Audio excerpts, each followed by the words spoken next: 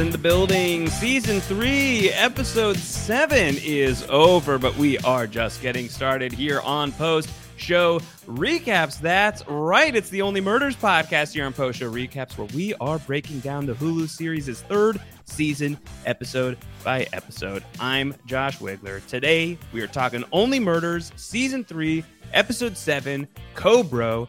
Rob and Akiva are not here for this Season 3, Episode 7, but I am rejoined by my main CoBro, the great DJ LaBelle Klein, a.k.a. Troy, a.k.a. Roy with a T.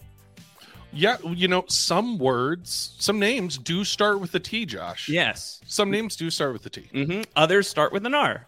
Others start with an R. Others start with an R, but also a B, but maybe an R. We're going to get into it. We'll get in all of it here, as we've got a heck of an episode, I think, of Only Murders in the Building to talk about. And of course, we also have to pick up some takes from you, Troy, on episode 6, which you were not on the podcast for, but I know you've got a couple of thoughts on that front. But we're going to have a field day, I think.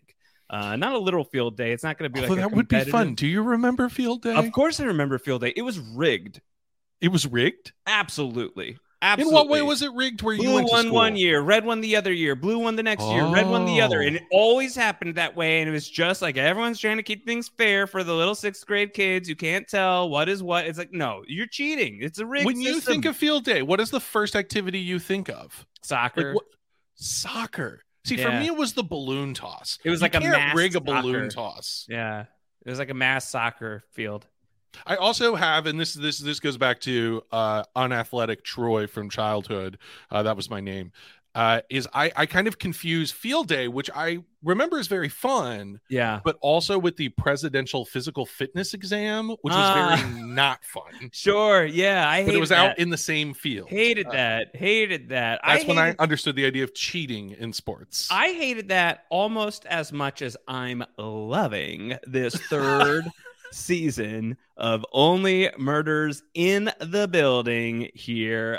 As tasty as a half sandwich at the diner with Uma and Ghost Bunny here, Troy. We've got a big episode, I think, to talk about here with the much awaited CoBro, which sadly is not just like an in-universe reproduction of Ben Glenroy's CoBro. That would have been cool. You did stick around through the credits to hear the opening theme song for CoBro, right?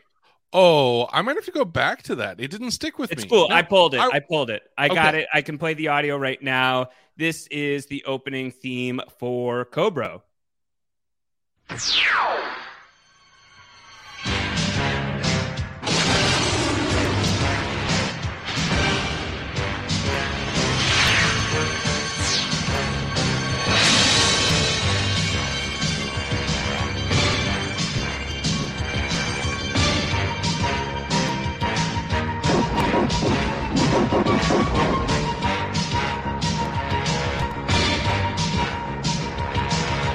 Crashing through the sky comes a fearful cry.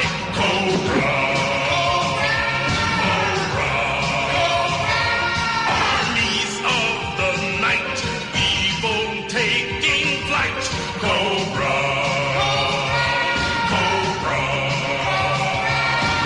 And then it becomes a G.I. Joe theme song for whatever reason, but that For whatever is, reason. The opening part of the CoBro theme song, which is very funny because they go with bruh, so it's CoBra. Wow. Yeah. What a banger. What a banger, Yeah. Josh. Yeah.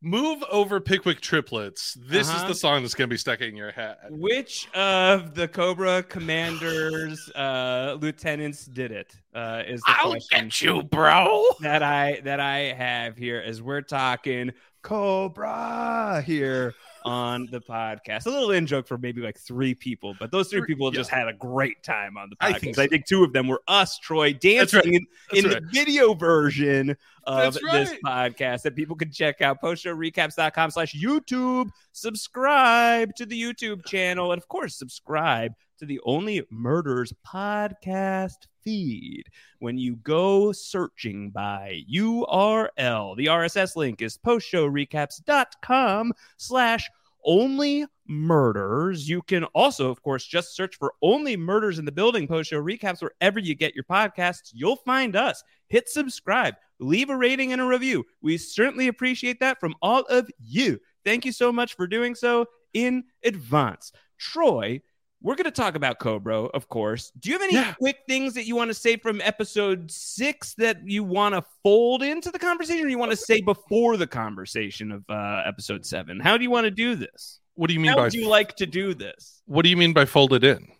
Well, we could talk about it along the way as we go through episode 7. You just fold it in. Yeah, you just like a nice dough, like a crescent roll. Like just the broken cheese gets folded into the podcast. It's like a chopped cheese. Another joke for about 5 people out there who are big Schitt's Creek fans. I haven't done it. I haven't been starting shit yet. Oh, that's why. Maybe one day.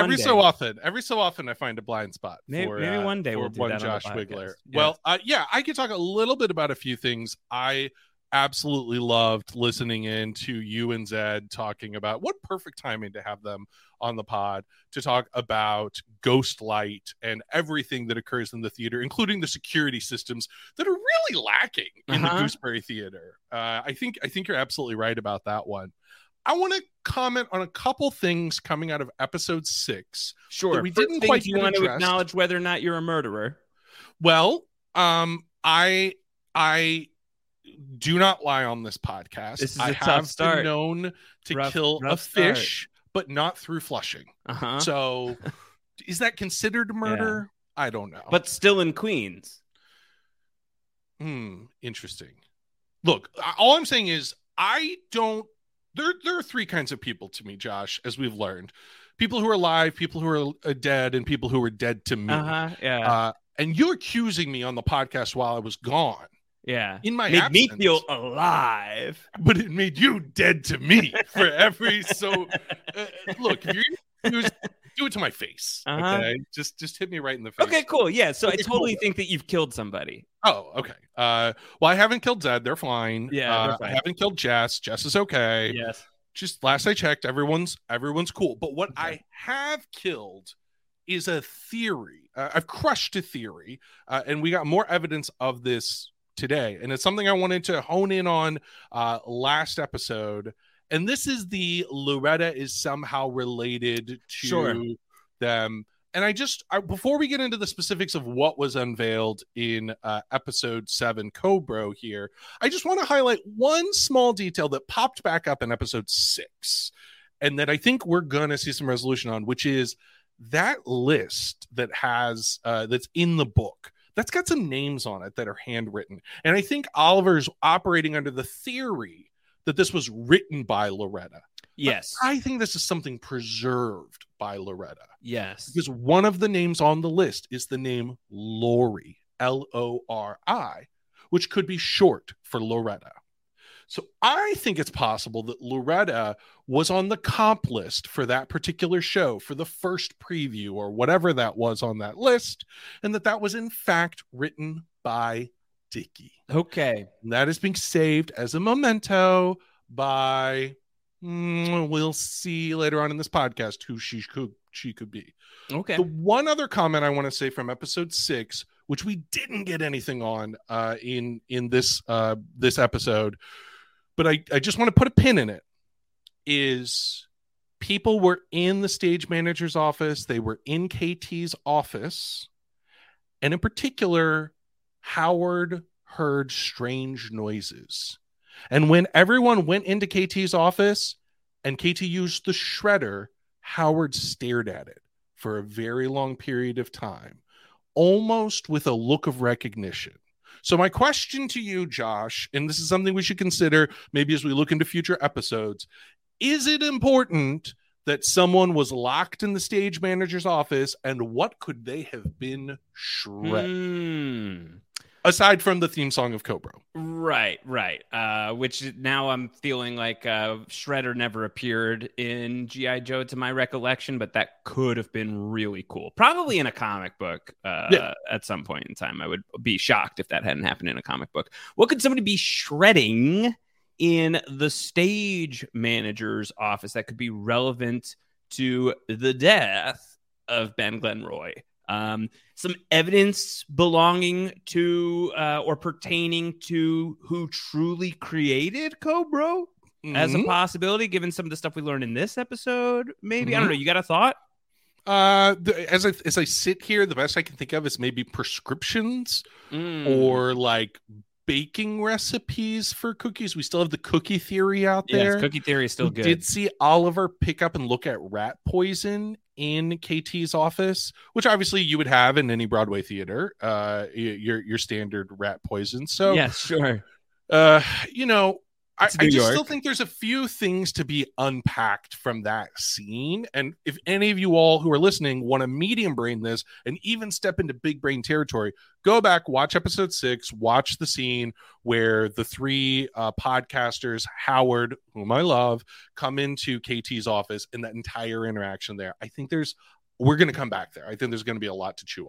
Okay, well, what a great segue, because we're going to come back here on the other side of a quick commercial break. And when we do, we are going to be talking about all of those theories as they pertain to season 3, episode 7, CoBro. Stay tuned. Grand Canyon University, an affordable private Christian university, is one of the largest and fastest growing universities in the country, offering more than 270 programs online.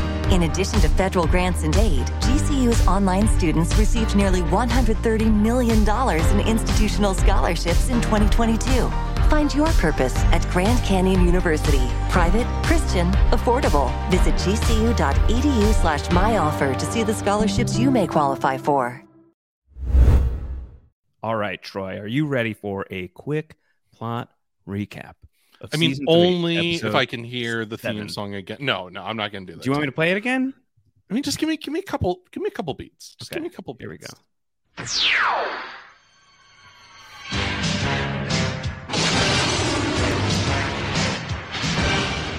All right, that's all you get. That's it. Just a couple beats.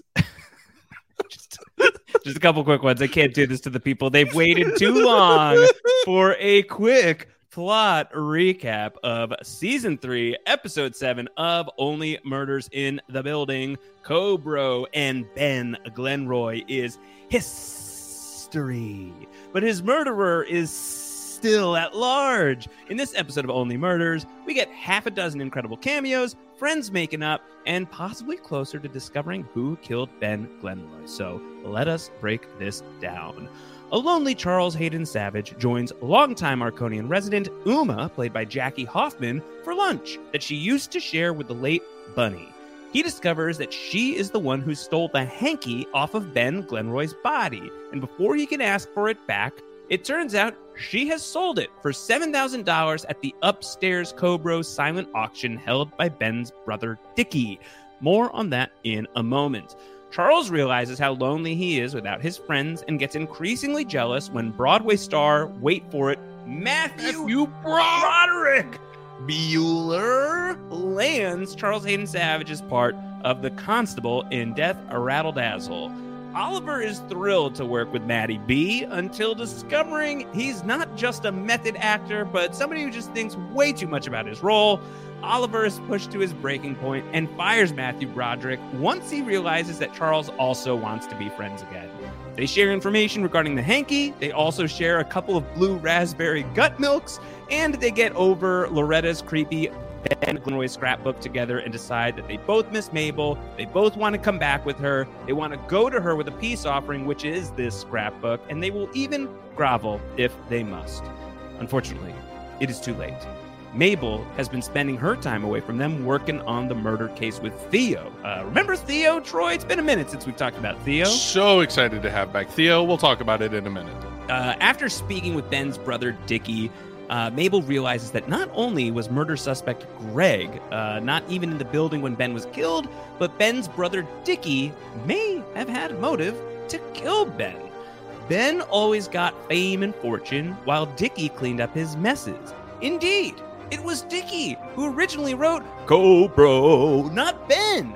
Mabel puts out a solo podcast clearing Greg's name and forces the detectives to reopen the case. Also, she seems to no longer be an Arconian resident. We leave this episode with a shot of Dickie crying while holding Ben's bloodied hanky. Could he be our killer? When will our trio make amends? What other famous people will be making cameos this season? Did we mention Mel Brooks is in this episode of Only Murders in the Building? I guess we're going to have to wait and find out who can top them next time on Only Murders in the Building, Troy. Holy broly. Yeah. What an episode. So much happened here. Like this is why I love podcasting about this show. Right. We have the murder developing and the investigation of this. We have the interpersonal dynamics between our three co-hosts. We just have the fun of CoBro and Dickie and his role in this. We have Uma and Theo, beloved people from the origins. Like this, to me, this episode is exactly what I want in Only Murders in the Building, which is we are advancing plot, we are advancing character, and we are advancing vibes. All of this is happening in one episode, and all of this will happen again. All of this will happen. God, I hope so. With what, 3 episodes left? I hope we just get like all 3. Just go the last 3 episodes here. Yeah, totally agreed. So say we all on that front. Here's the thing is like very clearly the first season of Only Murders in the Building is the best season. It's a special season. It starts the whole thing. We're not talking 3 seasons deep if people didn't really hit with that first season of the show. Unless this really biffs the landing, this will be my favorite season of Only Murders, I think, Troy. I think that it has just advanced so many of the themes that are so great about this show. Who are you in your elder years? What does life look like for you? What does companionship look like for you? What does death look like for the people who are maybe closer to the door than some others? And I think doing all of that with absolute absurdity, such as Matthew Broderick doing the Patter song 400 times and driving Oliver Putnam, played by national treasure Martin Short. Despite what you may read in other corners of the internet, this podcast, we stand Martin Short. And just like incredible stuff. I think that this season has been marvelous. And I thought that this was a really terrific episode that definitely felt like it advanced the narrative along as far as who killed Ben Glenroy. I think some suspicious people may be looking more suspicious even. Chief among them probably Dickie, which I'm sure I think so. I don't know that I got Dickie as the murderer vibes necessarily from this episode, but boy did we get Dickie's story matters. And so let me put it back to you, Josh, and just ask you, of all of these topics, of all of these threads, if you were to write the headline for episode 7 CoBro, like what is the above the fold headline that screams out at you? Sure. So I think that it depends on your priorities with Only Murders in the Building. I think that if your priority is like the preservation of the friendship of the trio, if like the trio is what matters most to you, then the headline is Mabel has moved out of the Arconia. The person who has taken over Mabel's apartment, I'm not going to pay to unfuck your hernias, is a monster, though I can't wait to learn more about this person. And Mabel has taken over Only Murders in the Building, the podcast, #Bloody Mabel. As far as like just the stakes of the relationships, that is by far the headline. I think that there are other subheads, but as far as like the overarching thing of the episode, that is a really, really, really big deal, Troy. This, you've exactly hit the nail on the head here, Josh. You've also brought to light that I have fallen into the trap that first-year MBA students fall into, which is I've gotten far too task-oriented on trying to solve the murder, and I've forgotten everything about process and relationship here. That is the headline, right? You're not playing the social game, Troy. I'm not playing the social game because to me, the top headline was Dickie was adopted. Yes, that's a huge adopted. That is it. So if you prioritize the mystery, Dickie was adopted. And if you're following along with this podcast, I think that opens a couple of different floodgates. A whole can of Cobras. Yes. But you thought they were peanuts and it's Cobras in there. Oh, that is like my worst fear. Is a big fear. Cobras when I'm expecting food. Yes. So then which path do you want to go down? Because I do agree that those are two of the really biggies, and both of them thread back to Mabel. Mabel makes the call to go out on her own.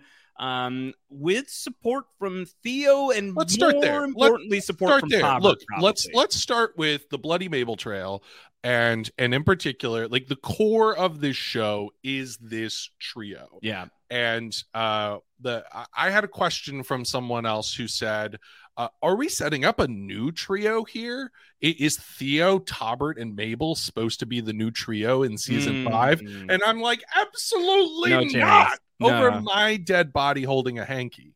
So, well, don't step into the Arconia, because that could be you. Look, if the show wanted to bring Theo closer into the fold, and I'm loving that he and Mabel are still really tight, that's great. Love that. Give Theo the Howard treatment. Bring him deeper into the center of the universe that is Only Murders in the Building. Get Tobert the hell out of here. Yeah, we don't need no Tobert. Hell out of here. And I am get in some pants first. I will say, this may sound counterintuitive, but I am leaving this episode, while I do not feel like I'm going to get a steak dinner with Tobert's name on it. I am more feeling like I would get that Tobert branded steak dinner than you're going to get a Dickie steak dinner based on this episode. And I think that like Tobert is still so we've got 3 episodes left this season. We have yet to have like the Dickie narrated episode. We have yet to have the Tobert narrated episode. So we've got the 2 of them are pushing. I believe that's correct. I don't think we've had a Tobert narrated episode yet. I don't think so. And it is pushing us close. The time is running out, and we're getting both of those guys. You have to imagine we're getting both of those guys. My money would be on next episode, Dickie, and then a Tobert either in the episode after, or should he be the killer in the finale. But the fact that Tobert is still in the mix, still here with Bloody Mabel, is pushing the same Cinda Canning thing that Mabel wanted. I wonder now if Cinda Canning's utility on the show, Troy, was to be an untrustworthy person pitching this idea to Mabel and therefore to us, the audience, that Bloody Mabel should freelance out on her own, strike away from the old farts, and start her own show. And while Cinda Canning does not seem to be involved in this season of Only Murders that has now been rebranded #Bloody Mabel, at the very least, Tobert is producing this thing. And I don't mean that, I think to link the 2 untrustworthy parties together does not feel like a total reach. So it's bad, let me make sure I'm understanding this. And I think it's bad if you are Mabel connected to Tobert. So let me make sure I'm understanding this. Are you proposing that Tobert and Cinda Canning have a secret connection? I could imagine that. They're both in show business. They're both documentarians in their own right. Interesting. Well, we certainly have a similar motive, right? In that Tobert needs a story for his documentary. One of my best friends is a documentarian. You spend years and years, months and months trying to find a story, trying to find something worth telling. And gosh, if he gets to does a documentarian really just give up on filming the rest of the story? Like, if anything, I'd be whipping out the camera and pointing it at that murder board and try and tell about the death of Ben Glenroy. Yeah. The fact that he hasn't done that, maybe it's just an oversight on the writing, but the fact that he hasn't done that is suspicious to me. Certainly. You know what he does have is copious amounts of ongoing audio recordings via Mabel and the rest of the investigation, which can be paired with all of the audio from the documentary that he has filmed. So at the very least, there's that. More nefariously, a more nefarious proposition is, what if he's still filming?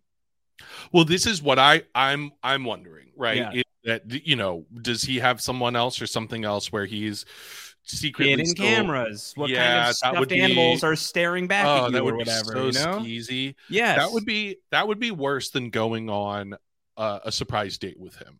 It would be the terrifying cherry on top of that shitty sundae. Yeah. Well, okay, so we've talked about the Mabel and Tobert of it a little bit. I want to touch briefly on the Mabel and Theo of it. And I was so delighted to have Theo back.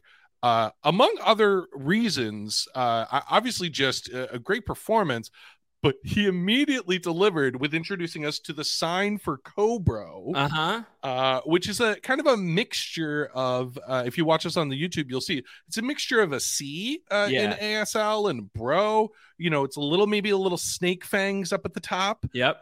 So the sign for CoBro, turns out Theo is a CoBro. Yeah, he says he's a Cobra. You know, he's in. He loves CoBro. You can take the bro out of Cobra, but you can't take bro. He's a CoBro is the point. Yeah, he's a CoBro through and through, and so is I don't know about as invested as Mabel is in this, but is connected to it. And even though he hasn't been in the show this season, he's still got the hot goss from the Arconia, right? Like he knows when Mabel doesn't, that Dickie is doing this silent auction upstairs. So he's going to be the person who is able to lead Mabel up there. I love that they're still friends. Anytime Theo's on the show, I mean, I think Theo's first major appearance on the show, the Theo episode back from season 1, I think still rightly deserves the place in the conversation of best episodes of this show. And so anytime he shows up is going to be a good time. And the fact that he and Mabel are still tight, especially at a time when Mabel is not super tight with Charles Hayden and Oliver, good to see. I think I'm over the Theo being suspicious thing. Yeah, no chance. I would be right? shocked if Theo was somehow a culprit in this. It'd be disappointing. Murder. Yeah, I'd be very disappointed. I was disappointed to learn that Nathan Lane was not going to be a part of the season. But if I had to choose between the two, getting more Teddy or getting more Theo, I'm gonna get more Theo. I mean, it's only disappointing that we didn't get any Teddy in this episode when we also got Matthew Broderick. You know, like it would have been great. Would have been. It would have been so good. Yeah. We did actually, if you pause, we did get a Teddy Demas sighting, though. I do believe in the scene where we learned that Uma is a klepto. Yes. At one point, she opens up her closet and parted between some of the presumably stolen dresses or jackets is a painting, a little off-kilter painting that included the face of one Teddy Demas. So it sounds like maybe Uma has stolen a painting from the Demases. Can we sidebar about Uma quickly? Yeah. Let's put it on a little small plate and put it to the side here. Kind of feels like Uma, the self-declared klepto, who doesn't trust people because people have a bad habit of leaving, but things she trusts. Things are made to last. And she takes things and she squirrels things away. She's sort of, Troy, I think that there is a world in which she steals a narrator spot here in this season, unless she's a little bit more important. What do you make of Uma being posited as one of the narrators here in this late stage of season 3? Great question. So let me go back to my notes while I watched this episode. Yeah. And it was, who is going to be the narrator? And I will say the anticipation of that format of who's going to be the narrator has become one of my favorite things of watching the show. Yes. And when it turned out to be Uma, I was delighted. My notes are all capital letters. It's Uma and she's a klepto. That is very fun for me. It's very exciting for me. Also, she's been there for so long. I wonder if we're sleeping on her if we don't put her, I don't know about on the murder board. Yeah. But if we don't fully investigate, why is it that Uma is playing such a central role this late in the season? Note, she was also one of the first people to view Ben's body. Yeah, she has a rock solid alibi. It's not possible for her to have pushed Ben. Sorry for screaming. But yeah, no. You ran down the stairs? He fell, and then he's already on the elevator. That's right. And then he crashes through. It's not like he fell through the elevator instantly. That's he correct. Was on the elevator. What better way to establish an alibi? Yeah. Gosh, should we be taking Uma seriously as a possible murder suspect? I mean, I'm not trading in any of my picks for Uma, so that's about where I feel on this. Not that I could, but it's worth asking the question, why is she getting such, I mean, other than giving an opportunity for a great actress and Yes. a nice little delightful return to Bunny Folger, an opportunity for her and Charles to work with someone else who isn't Joy. Yeah. You The know, shade, though, by the way, of Oh. Charles Hayden Savage telling Uma at your at age. your age, Danny Josh. Hoffman is like 15 to 20 years younger than Steve Martin, something like that. And so when she shoots it back, that was really wonderful. That was great. Well, we saw later on in the conversation around Matthew Broderick, which we will get to the MB of it all. Yes. But when we saw the conversation around Matthew Broderick, more was brought up about Charles Hayden Savage's age. And they did get that exactly right. Steve Martin was 41 at the filming of Ferris Bueller's Day Off, which is wild to think about.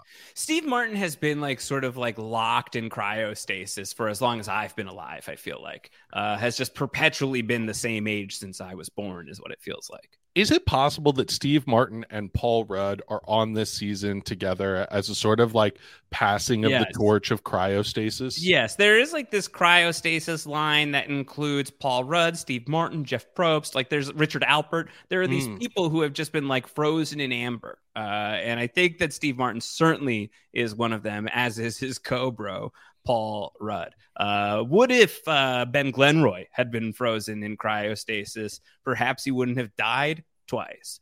Okay, so let's talk about Matthew Broderick real quick. I promise we'll get to Dickie because that's a huge headline. But as far as like what are the headlines of this episode, there's the emotional headline of the trio breaking up. There's the, okay, Dickie's adopted. Let's talk about that because that's a very big deal, possibly, of it all.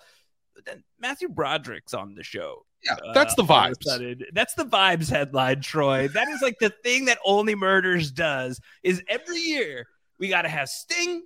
We got Amy Schumer. Now we've got Matthew Broderick. Eventually, one of these people has to have killed a person. Matthew Broderick, I've had sex dreams about this moment, he says. Oh, God. That's a quote. That's a quote. I forgot for a second. About that. And then I also thought maybe you were going to go somewhere else that I shan't go. But I think that some people are thinking about it. But that's all right. That's okay. We don't have to go there. Matthew Broderick married to Sarah Jessica Parker. If we want to go down that route, there's lots of look. We're not going to. Okay, no, we're not going there. Let's instead talk about. We've got Matthew Broderick as Matthew Broderick. Yes, the most delightful cameo types. We have a heightened version of himself. I should hope. Yes, and it seems to be the only of the possible Charleses who can really deliver that difficult tongue twister song. Which of the Pickwick triplets did it? But boy, does this guy come with some baggage. Yeah, Matthew Broderick, as per Only Murders in the Building, is the most methody of method actors. You'd hate to think what kinds of raccoon or rodent detritus he would leave in Ben Glenroy's trailer if he were playing the Joker in a Suicide Squad movie, for instance. He's just got like the big Jared Leto energy about him, this version of Matthew Broderick. He needs to get his hands dirty, Troy. He needs a gun if he's going to be a constable. Can you get me a gun? He learned how to code for war games. Let's not talk about what he did to be part of Election. And then he does say to Oliver, if I'm going to be the constable, I'm going to need a gun. And as you point out, it's just like this, can you get me a gun? I think Matthew Broderick has aged. He has progressed, but like his voice is encased in amber. Like there's this just like insane youthful quality about his voice that has never changed. He is the voice of a 20-year-old man. Can you get me a gun? Well, this changes everything. He's from Manhattan. It's a time of roiling ethnic tension.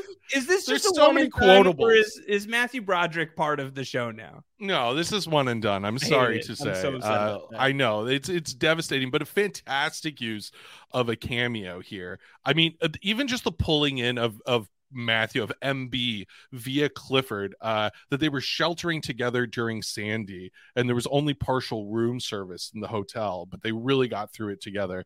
Like there's just such fantastic writing around this and a delightful performance. Even just the ending of that whole scene, which I did write down the quote, "Go home. I've had enough of your inane questions, Matthew Broderick." That's one of those where you write that line and you just build an entire scene around it. Yeah. And this is after he has already drank some of Oliver's blue raspberry gut milk supply. Boy, gut milk, not quite top headlines, but getting a lot of cameo attention. Blue raspberry flavored gut milk is outstandingly disgusting. I have to imagine it is. Obviously not had it myself. Should we be considering, instead of the cookie theory, a blue raspberry gut milk poisoning theory? Man, that would really... I don't think Chekhov put that in the drawer. Chekhov's gut milk? Yeah, Chekhov's blue raspberry gut milk. Chekhov's gut milk has been in the drawer for a very long time, but I don't know about the blue raspberry flavor. For blue raspberry gut milk. Okay, we'll come back to that one. Did you have strong thoughts on the appearance of Mel Brooks in this episode, Troy? And could Mel Brooks have been responsible for the death of Ben Glenroy? I mean, I'll say yes, only if it gets more of him. Revenge against Oliver for not coming to see the producers? It ran for 6 years or 4 years, or what was it? It was never a good time. It was never a good time. Hard relate. Never saw the producers. Plenty of opportunities to have done. You have to imagine that Oliver had multiple opportunities to see the producers, but could not bring himself to do it because he knew how good it would be, and then he could not have it. Yeah. But Mel Brooks, having Mel, like, this is the kind of thing I want more of in the show in season 4, which is, give me more. If you got to do a cameo on FaceTime for 30 seconds, I'll take it. Right. I want the people in the building. Yes. I want our trio to be the center of the story. Sure. But like, the ability for this show, a Hulu streamer show, to pull in regular appearances from Paul Rudd and Meryl Streep, not to mention this whole cast of regular players, and then get people like Matthew Broderick and Mel Brooks to show up on a one-off episode, Jane Lynch, Andrea Martin, all, like, this is the good place. Yes, this is the good place. This is the good place. Yeah. I mean, it's only Murders in the Building, but it's also the good place. Yes. Until we find out that spoilers.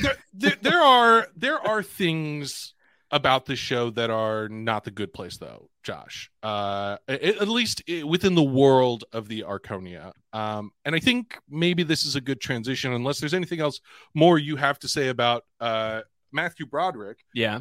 Well, I will say this. If Matthew Broderick had gone method and pulled out his Matthew Broderick. Matthew, well, that means something else. Methody Broderick here. If he'd gone Inspector Gadget on the murder of Ben Glenroy, would he be looking at Dickie now? Would he be following the CoBro line in the sand? And I think this is the time where we bring back in the conversation around Dickie's parentage, the origin of CoBro, of it all. Yeah, I guess I have two things that I'd like to say there. One is, what do you think are the odds that Charles Hayden Savage was up for Inspector Gadget in 1999? And then the second thing I had for you is, let's take a quick commercial break, and then we'll talk about Dickie on the other side of it. Stay tuned. Hey, we're back. All right, yes, let's talk about Dickie. Any thoughts about the Inspector Gadget at all, real quick? I mean, I'm now just looking to see, was Steve Martin ever considered for Inspector Gadget? No, but he was the Pink Panther. He did the Pink Panther. That's so, true. It's close enough. All right, we've put it off for a very long time. The Dickie's silent auction is a smorgasbord of murder board activity, Troy. Lots going on in this sequence. Huge shouts to Jeremy Shamos, who plays Dickie here, who I keep almost calling Dickie Bennett, who's a Justified character. So if I slip, I apologize. I always just have Dickie Bennett on the mind. Also a Jeremy. So Dickie Glenroy is going to sell off a bunch of Ben's stuff. And he's also going to get mad at Mabel when she comes up, asking questions for the podcast. And Dickie says, it's just like when he was alive. Everybody's just trying to milk my brother for a buck. And then he just calls out to the room that the auction of all Ben's stuff is about to begin. So it's this kind of balance where it's both really sad and filled with anger, but also still pretty funny. But a lot is going on here with Dickie, especially when Mabel and Dickie end up having more of a conversation where it comes out that he was adopted. that he and Ben, as small children, Dickie would look out for Ben, but Dickie was always the ideas guy, and he came up with the idea for CoBro, and Ben rode that wave, and Dickie had to live in the shadow of Ben, but also that Dickie was adopted. It's just sort of this throwaway line, and then we continue on. Does this not feed directly into the which of the Pickwick triplets did it type of a theory? Does this not play directly into the idea that Loretta could be, maybe, involved in Dickie's younger years at some point in time? I mean, I have to think this is the odds-on favorite here, right? Like, if we were going to small brain this podcast, we'd say, woo! But Yes. now, even at a medium brain, we have lots of evidence here. We have the connection between the Mississippi River and St. Louis High School. We have Loretta in possession of this memory book that includes not just pictures of Ben Glenroy, but only pictures that have Dickie in the background. We now have a credible theory as to why that slip of paper of backstage passes or preview comp passes might be in someone else's handwriting. It could possibly be in Ben or in Dickie's handwriting if Loretta had some sort of relationship with one of them, or ideally Dickie. And in particular, I like what I like about the way we've set this up is it's not some master reveal that only comes in the last episode that Dickie was adopted, or that there is some sort of question around parentage here. But we've also not immediately connected the dots in the show that Loretta is necessarily, you know, let's say Dickie's birth mother, which I think is probably the leader in the clubhouse here. I think we've planted the seed, and your person who's just watching the show, drinking their gut milk, isn't going to notice it. Yes. But for those of us who've been thinking about it, that's boy, warning bells. Ding, the ding, hood ding, of the ding, Cobra ding. comes up. Yes. And we're ready to sink our fangs into this. Yes. So now are we being bitten by poisoned fangs, Troy? Is this like theory venom? Is it a trick? Is it a ploy, a Ben Glenn ploy?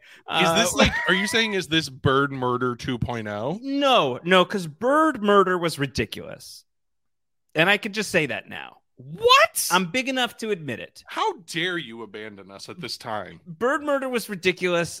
Would have been wonderful. Would have been wonderful. They wonderful. even included it in the show, the parrot theory. But the level of plausibility surrounding that, I think, is significantly less than the level of plausibility surrounding a Dickie Glenroy killing his brother situation, and then potentially even him having additional siblings that are involved, and Loretta's connection to all of that, which is yet to be untangled. But like, are we like being like told to like look over here while we're missing like, and obviously I've got skin in the game, like a Tobbert uppercut, uppercut, sure. You know, like is there something else that's happening here, or am I only positing that because we're leaning in so closely and looking at this stuff, and as you say, the people just drinking their gut milk maybe aren't making this connection right now, but it feels like a really big connect.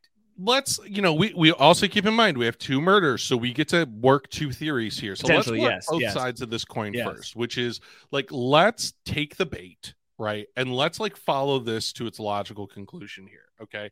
I've presented a theory that connects together Loretta and Dickie, as Loretta being the birth parent of Dickie, and Dickie having some sort of angst around Ben and his credit that he's getting, et cetera, et cetera.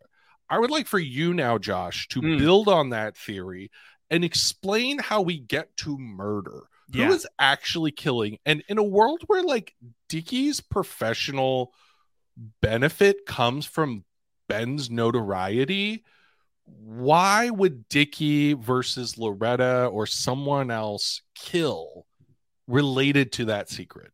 Yeah, well, I think that this is like the Zed positing of a third Glenroy, and that possibly being something that we should be looking at here as far as who actually did this. And so I guess like where my head is at is the idea of three siblings, maybe not triplets necessarily, but is there a third? Is there another? Who? an additional Jeremy Shamos No, that character? was just the owl. We need a second bird in here. I see. Yeah, we do need another bird in here. And is Jeremy Shamos playing multiple people who look the same? And would that would be a thing that would be easier Quinn to... Dickey? Yeah, Quinn Dickey. This is Glenn Benroy. Is Glenn Benroy out there? And instead of it being an additional Paul Rudd, which feels like would be hard to sweep under the Paul rug, that we have somebody who looks like Dickey identically, that is able to bob and weave inside of Ben Glenroy's life.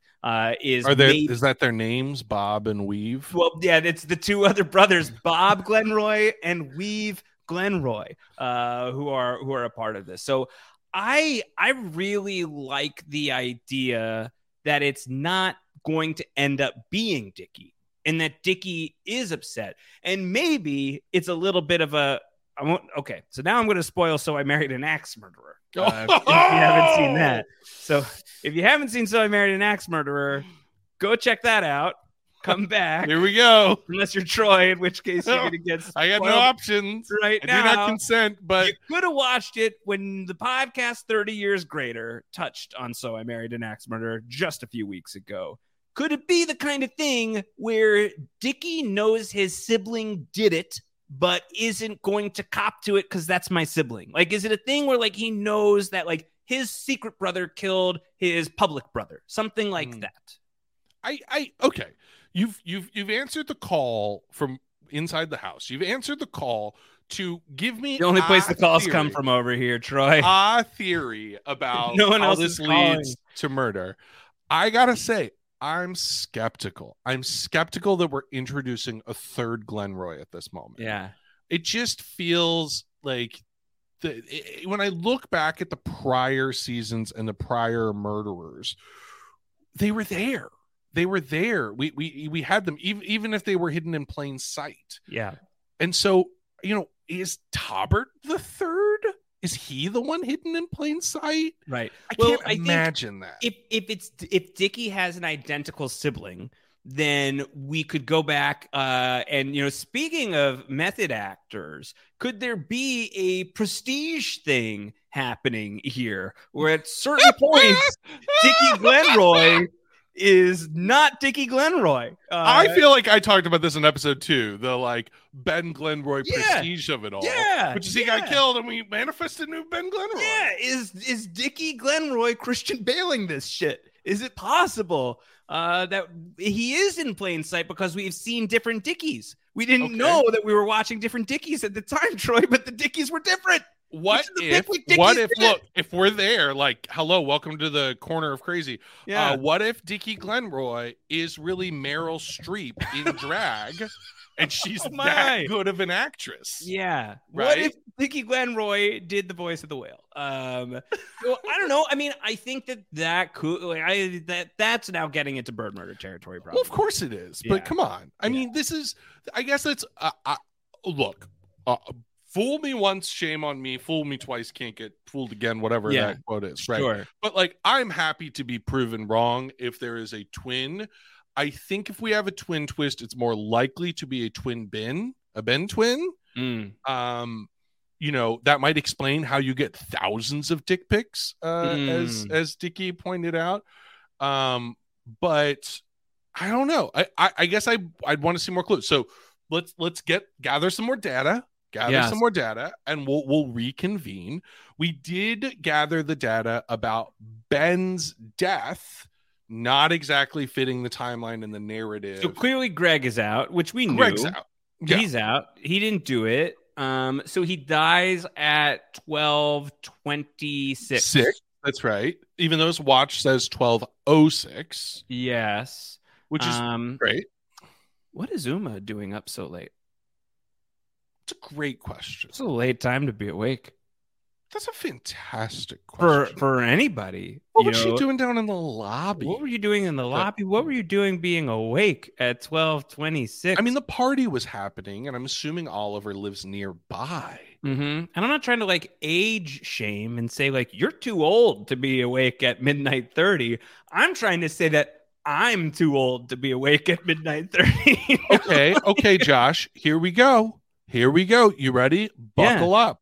I'm ready. I am going to harken back to a Josh Wigler special from season 2. Baby, let's do which it. is we saw in this episode Uma and others listening to season 3 of Only Murders in the Building. Yes.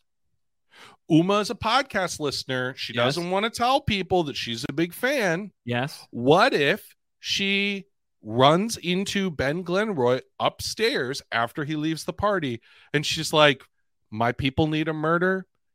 Someone already wanted you dead. Done. I'm going to chuck you down the stairs. And guess what? Season 3 is on, baby. She just really wanted that handkerchief. Going back to so your bad. theory of the podcast fans did it. The podcast fans did it. Uma is repping the podcast fans. I don't hate it.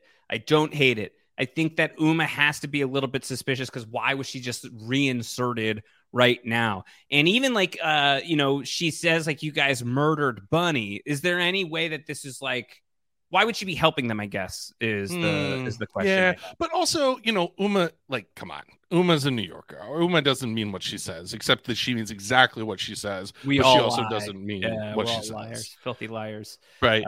Also, a hot take here. Going on a lunch date or a breakfast date with Uma, far worse than going on a surprise date with Taubert. At least Taubert doesn't order lunch and dinner for himself. Yeah, but it also seems like you get a free half sandwich if you go out with Uma. Except you paid the bill. And you got there, you went to the place to separately from each other, and she asked for your consent. She didn't just like force you into the booth with her. She patted but she the skipped seat you on the bill for 3 meals. I still think that's a little better. But it was fun to return to the pickle diner. And he's Brazos. He lives in the Arconia. Dude's got cash. He got the money. He only has got one money fish too, to take but care of now. These two, they kind of they nooch out. They both have the money. Trying to make nooch happen, by the way, on post-show recaps. This is a Mike Bloom original, and I've been I've been taking it for a spin on a few different podcasts post down the hatch. Nobody seems to be latching onto it. Well, maybe it's time to take a page out of the CoBro book and shed some labels and shed that one. What's the big deal about Dickie being the CoBro author, the author of CoBro's fate, his CoBro's keeper? So let's go back to the other side of the coin. So the one side of the coin is this is the trail. These are the clues. Follow the clues. The other side of the coin is this is a fake out, baby. This is just something else for Mabel to go chase down for an episode or two until we get the big reveal at the end. And so that's, I think, the most likely reason that the CoBro IP is part of the story here. It's not that Dickie killed Ben. Yeah. It's that we are going to use that as a placeholder motive, right, to propel the next episode or two.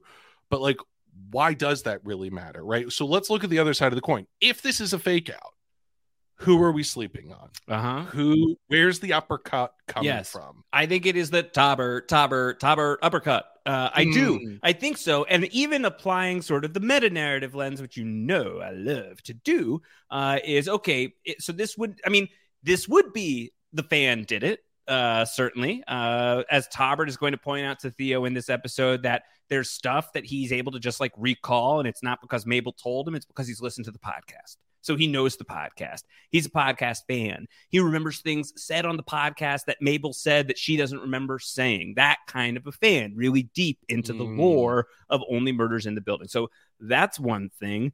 The other thing is, as far as like what could the meta commentary be, which I'm always trying to track with the killer, is like, okay, so Taubert is here and he's actively working to disrupt the Only Murders in the Building format. Here we are in a third season where you wonder, what is the lifespan of this thing possibly look at? If we're going to continue the show, do we have to shake up the formula? Do we have to shake up the characters? This is the only way to get the podcast to continue. Steve Martin Short aren't going to be around forever, aren't going to want to act to do this thing forever. Let's kick them to the can and have Bloody Mabel take the thing on the road. And everybody watching and listening to that says, no, absolutely not. No way. No, the show is the Martins and Selena Gomez. That's the show. These are the Arconiacs. We are not going in a different direction. Taubert doesn't get a seat at the table. Taubert, you don't just get to walk in here and this ain't no table Taubert. This ain't no table Taubert. You don't just get to come in here and steal my show away. And so killing for that, right? Killing Ben Glenroy in order to commandeer the podcast and change it and make this the you and me show. Mabel, it's us. Bloody Mabel will produce the thing. I think Taubert's the one where, and it's not just because I got stakes in this. It's part of it. I just want to say, anyone who's not watching the YouTube video, Josh is stress dancing right now. I'm gesticulating. I'm gesticulating for sure. Yeah, definitely. And currently, I'm squeezing my head like I'm trying to pop my brain like a pimple. Yeah. How's that going for you? I think if there's an uppercut, it's that. Other than that, the producers, just showed back up and did nothing. Just showed back up. They reminded us of their presence.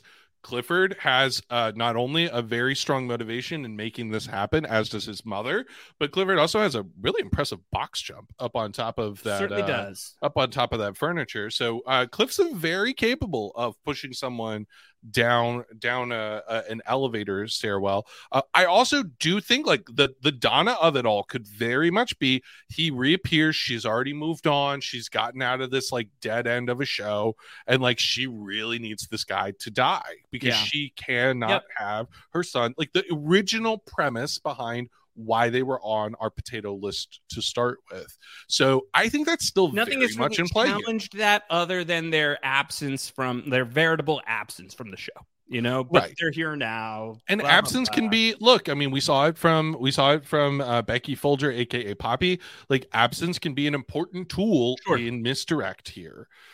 Also, you know, someone who's been in and out and kind of in the background here is KT, the stage manager. Mm-hmm. I don't see strong reason or motivation behind her death. She's been behind her as a murderer. She's been pretty straightforward about things.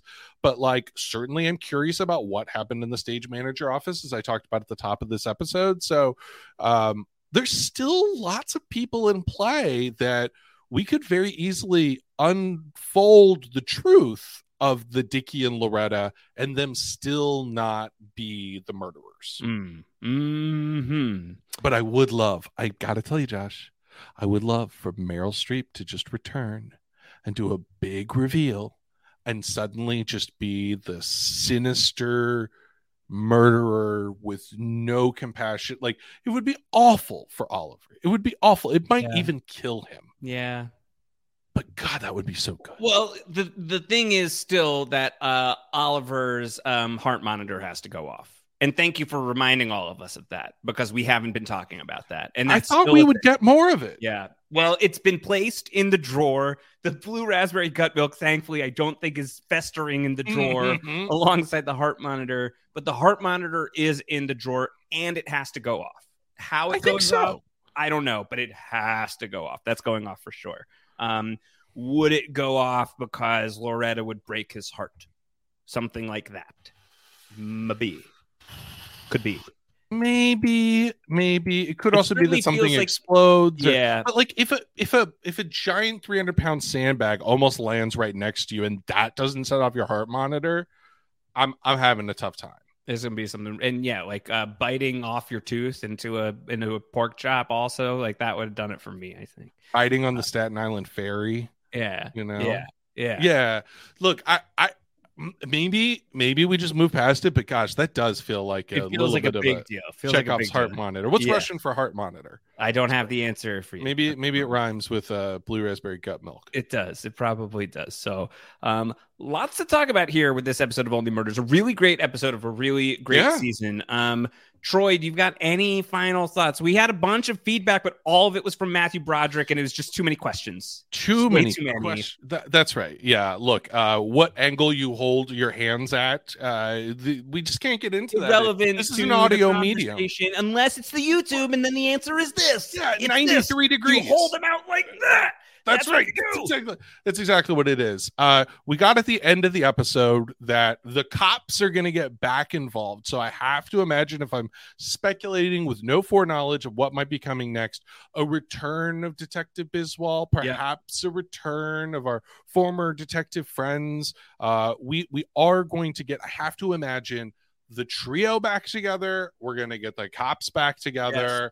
I think we're just going to barrel forward in a whole lot of plot, but I hope we don't leave the vibes behind as we go into the final episodes of this season 3. I hope so as well. We've got 3 more episodes of Only Murders in the Building, season 3 remaining, and then we'll have a long wait until what we hope certainly shall be a 4th season of the show. Sitz Probe is the name of the next episode. That's exciting. Murders, yes. Sitz Probe. The moment when all of the music comes together, the first rehearsal with the orchestra and the singers is the Sitz Probe. See, I thought the Sitz Probe was something that you have to do after you turn 40. Oh, yeah. Well, at your age, yes, you would expect that. Certainly. I thought the Sitz Probe is something you do on a horse to try and win a patsy. So we will do the Sitz Probe next time on the Only Murders in the Building podcast. Make sure you are subscribed. Post-show recaps, Only Murders, wherever you get your podcasts. Rate and review, share with some friends. We would certainly appreciate that if you've got the ability to do that. If you want to get even more involved, you can become a patron of Post Show Recaps at patreon.com/Post Show Recaps. Spend some time with me, spend some time with Troy, spend some time with all the great patrons of PSR, including the great Ralphie. Patreon.com/Post Show Recaps. Watch video versions of the Only Murders in the Building podcast at postshowrecaps.com/YouTube. We would love to see you. We can't. You can see us, though. So go to postshowrecaps.com/YouTube. Check out the Only Murders podcast on YouTube. Plenty of other of our shows are also on YouTube, including The Wheel of Time, Billions, Winning Time, The Walking Dead, Daryl Dixon. That's the name of a show. It's surprisingly pretty good. I'm as surprised as anybody that is pretty good. I'll take it. Yeah, we'll take it. I mean, it's no Gray's New Orleans family burn unit. But not yet, though. It could ultimately, at some point in time, cast a king cake baby in your set. And you're set. All right, Troy. I could think be a walker. That's where we got to call it.